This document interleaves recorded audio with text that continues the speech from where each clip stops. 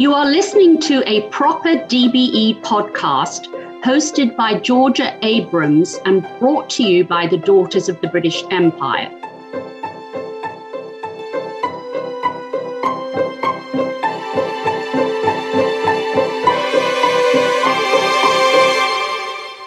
The Daughters of the British Empire is a 501c3 non-profit American Society of Women of British or Commonwealth birth or ancestry, sharing and promoting our heritage while supporting local charities and our senior living facilities across the US.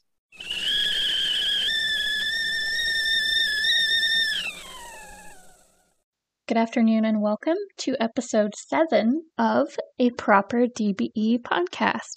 You may have noticed that there was not a new episode last Sunday, and that's because we've moved into a regular release schedule with new episodes coming out every other week, as well as some bonuses around the holidays or special occasions. I do have one announcement today. It's back to school time, and that means the deadline for the Sarah Josephine Langstaff Memorial Scholarship is around the corner.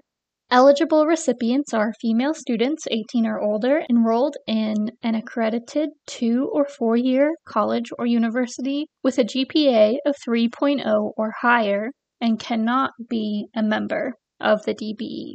For more information, you can visit the scholarship tab on our website, dbenational.org, or you can contact your local chapter.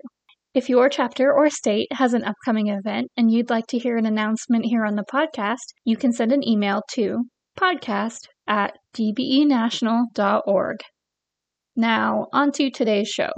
You don't have to get out the fine china, but you should certainly pour yourself a cup of tea and get comfortable. Did you know the most expensive tea set sold at auction went for £541,250 in 2012?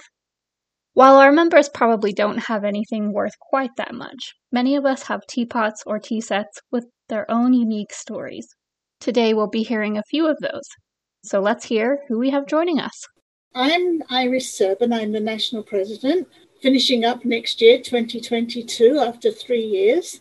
My chapter is Sandringham chapter in Florida, in the St. Petersburg area. I've been a member in that chapter all the time for almost 40 years.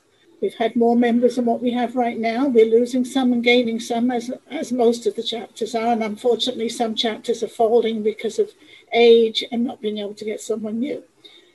My name is Rilla Chaka, which is a Czech name. My mom was born in London and my dad was born in Ireland. So I'm first generation American. I've been a DBE member for over 50 years in Texas all the time. I'm currently in Ascot chapter in Round Rock, Texas, which is in the center of the state. And my position with the DBE at the moment is Southern District Organizer. My name is Diane Jones. I joined the DBE in 2000 when I moved to Knoxville, Tennessee. I actually never found the DBE in all the other states I've lived. So I'm very grateful for the fact that Knoxville, Tennessee is where I started my membership in the DBE. I'm from St. Albans in Hertfordshire, just north of London. I have served as many roles in the DBE. My chapter is Centre Court in Knoxville, but currently I'm serving as the National Treasurer. These ladies have some wonderful stories, so let's just get straight into it. I would like to share a story about a very special tea set. My mother was the youngest of 6, and her eldest sister, Violet, was born in 1907. In 1936, she married Alan Ferguson, who was the chief engineer for the Straits Steamship Company. They had met on his first leave while holidaying in the Isle of Man. The majority of their married life was spent in Singapore. And I remember as a child in the 50s and 60s, them coming home for visits, always bringing wonderful presents for my sister and I, including beautiful china dolls, which we cherished for many years. I also remember that my sister and I were always a little in awe of Auntie Vi. She invariably dressed in tweed skirts and blouses and never left the house without her hair looking perfect and her red lipstick on. She was a force to be reckoned with. In November of 1940, after one of their visits to England, they set sail back to Singapore on a ship called the Automedon. On the morning of November 11th, 1940, the ship was captured by the Germans, and many of the crew, including the captain, were killed in the skirmish. But fortunately, all the passengers were safe, but they were taken prison by the Germans. They were immediately transferred to a German ship called the Atlantis and told to take some of their belongings and that they would be taken to a colder climate. From all accounts, my auntie was very distressed that she was leaving behind her 2 chests that contained many of her belongings, including a very dainty and delicate tea set. Her panic grew when she was told that the Automedon was more than likely going to be sunk. She bravely approached the German captain of the Atlantis, Captain Roguet, and without the slightest idea that this action would end up greatly helping the enemy, asked him to permit someone to look for her luggage, which was in the storeroom on the ship. Roguet was compassionate by nature and did not hide the fact that he had an affinity for the English and in fact had many English friends. Perhaps Roguet was chivalrous and willing to risk danger in battlefield for the sake of a lady's request. And ultimately, he did send one of his crew, Moore, accompanied by one of the British crew, second mate Donald Stewart, to search and retrieve her belongings. Unbeknownst to Moore or Roguet, the luggage was kept in the strong room with the official mail bags that contained sensitive documents entrusted by the British government and the military. Stewart knew this and did all he could to prevent Moore from discovering the mail bags, but to no avail. Every piece of my auntie's luggage was transferred to the Atlantis, but now national secrets had fallen into the hands of the Germans.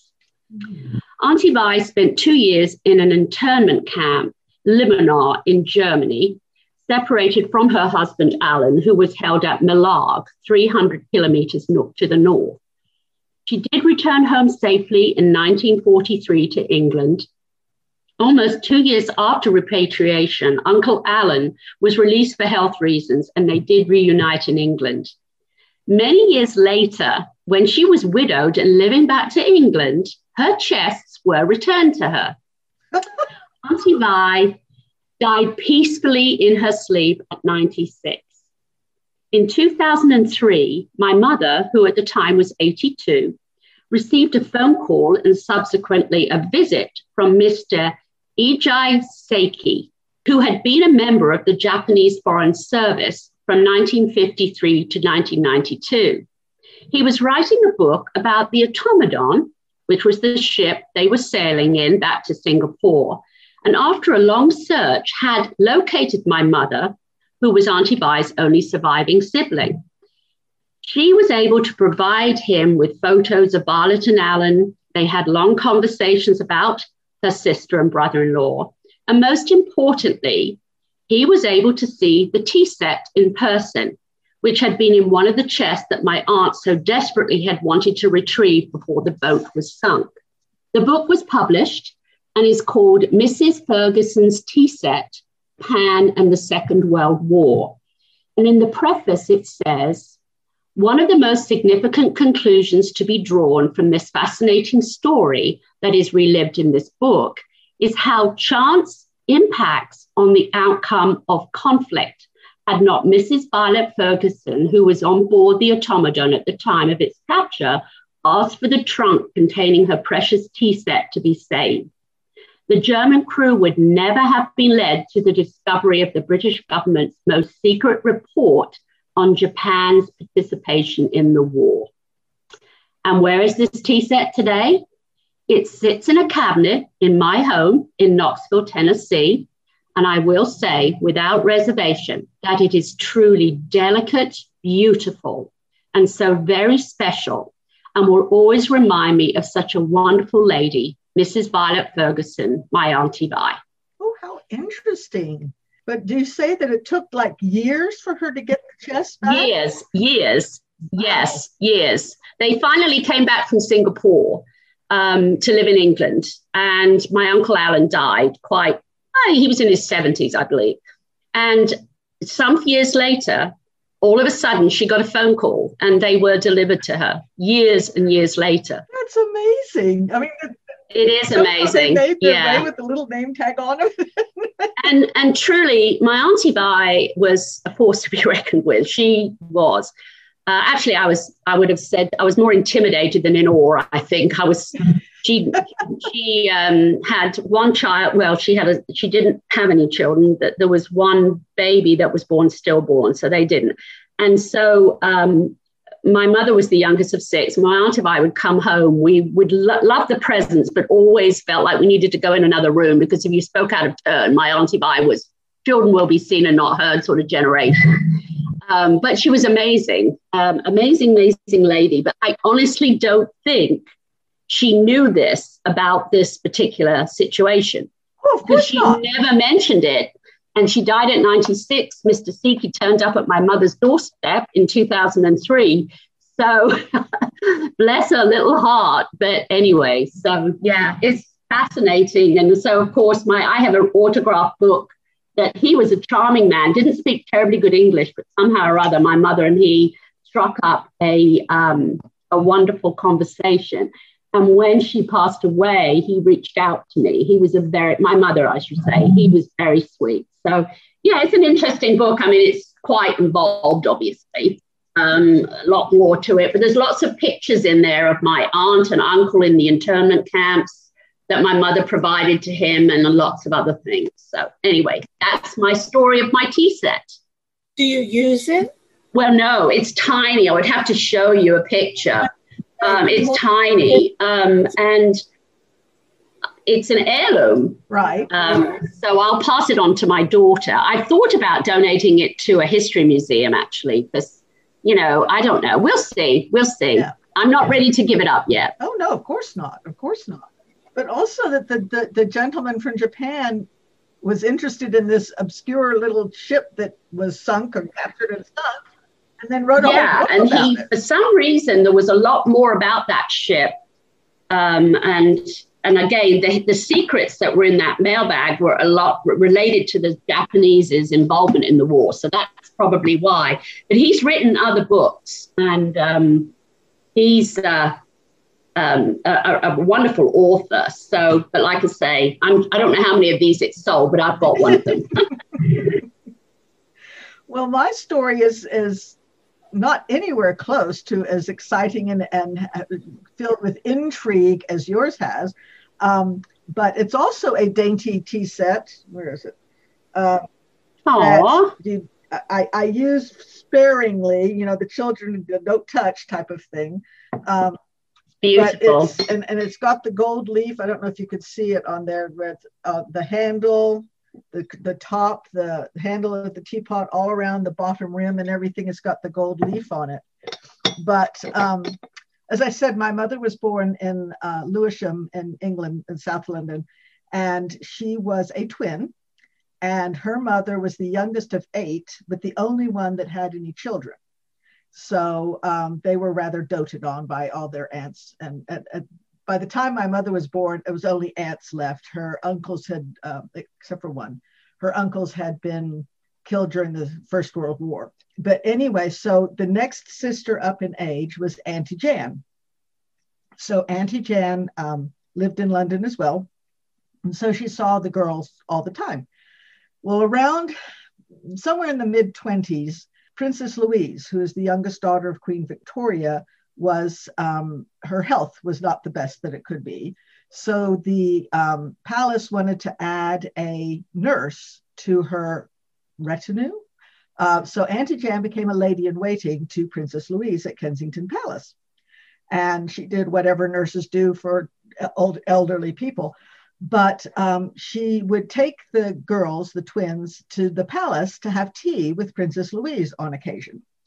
And so they dutifully went and all dressed up proper and everything else and had the tea with the princess.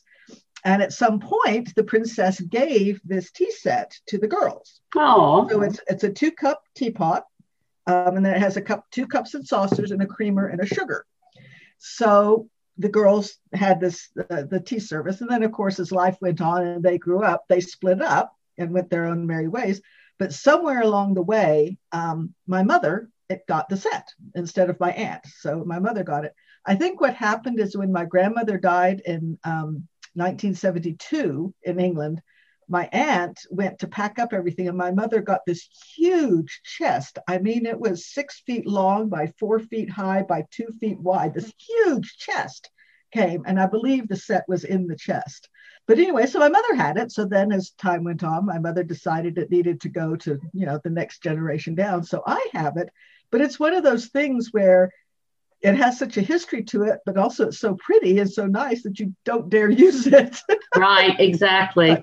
But anyway, so yes, this is a teapot from Kensington Palace from Princess Louise. And if you didn't know, Princess Louise is the one who, she was a sculptor. So the sculpture of Queen Victoria that's in front of Kensington Palace, she did that herself. And there's another one that she did that's in Canada because her husband became Governor General of Canada. And so they went to Canada.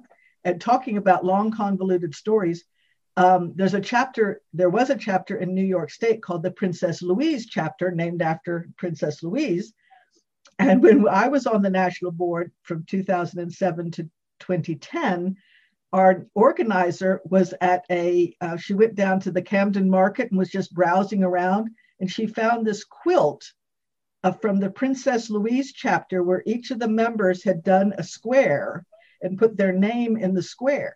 And so she found it, and it had DBE on it. So she didn't know what it was, but she picked it up and brought it back to our national board meeting. And then we were looking at it and going like, oh my gosh, this is fascinating because their signature, some of them did it in, it was stitch, but they did it in cursive, and some of them did it in block letters and all these things. So we gave it back or sent it to the state of New York, DBE. The chapter didn't exist anymore, but it was part of their history. But small world that she would be at the Camden Market. Such a cool piece of history too. Pick that up and the history and everything else. But anyway, so that's who Princess Louise was, if you didn't know. Well, my story is completely different. I'm talking about the teapot rather than the tea service.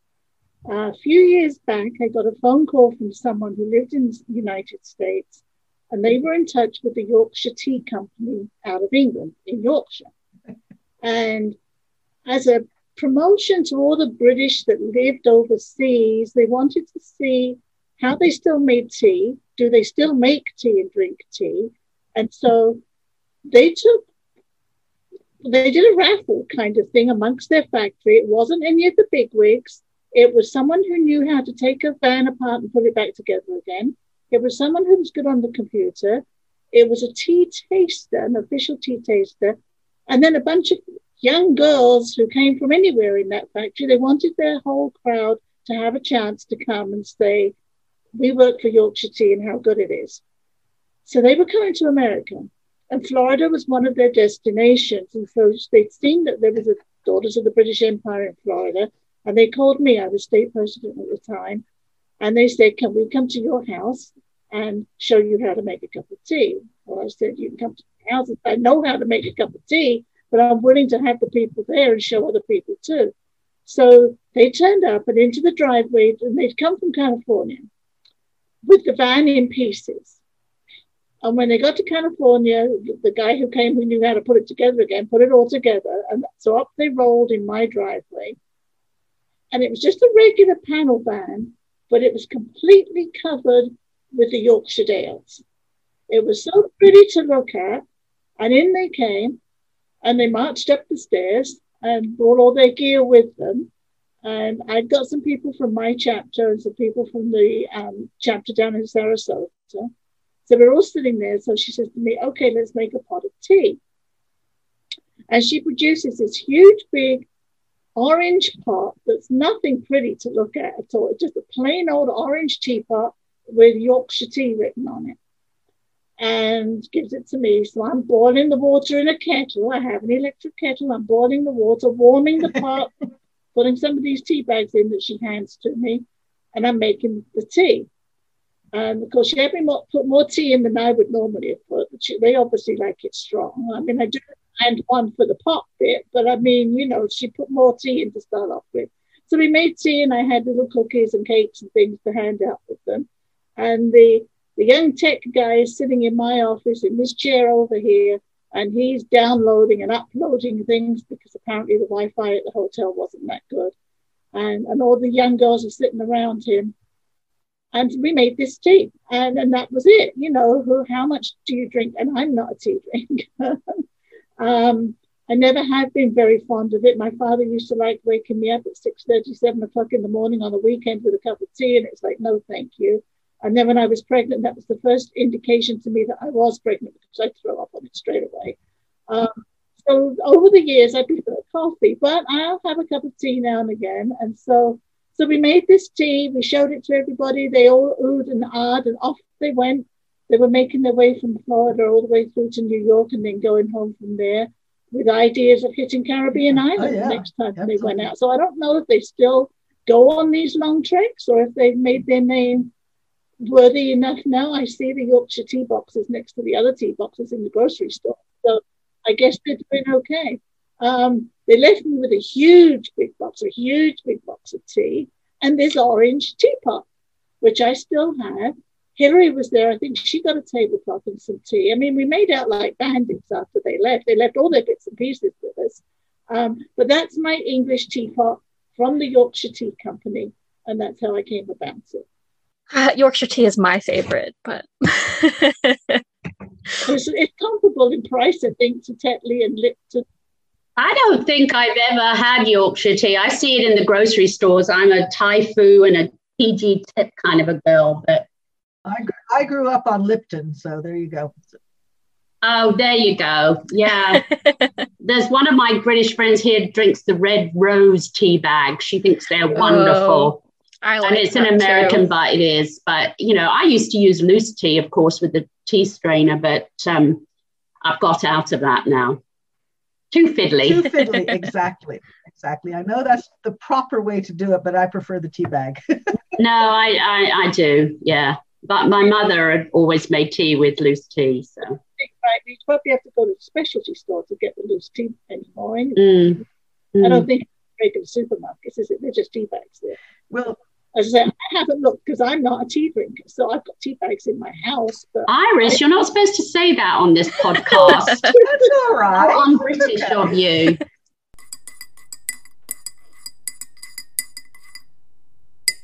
We'll leave it there today before any more of our dirty secrets come out. I did get curious about the Yorkshire Tea road trip, and I found a Yorkshire Post article. The converted ice cream van was known as the Little Urn, and the team of 11 called themselves the Brew Crew, all from Betty's and Taylor's of Harrogate, and their mission, as Iris said, was to bring the simple pleasure of a proper brew to the American people. As for Mrs. Ferguson's tea set, if you are a World War II history buff, this book would make a great addition to your library, though I suggest you look for it secondhand. And if you've ever found a piece of DBE history at a market or thrift shop, like the Princess Louise Chapters blanket, we'd love to hear about it. Again, you can send us an email to podcast@dbenational.org. If you're just stumbling upon the DBE for the first time and you'd like more information about our organization or how to join, you can find us online at dbenational.org.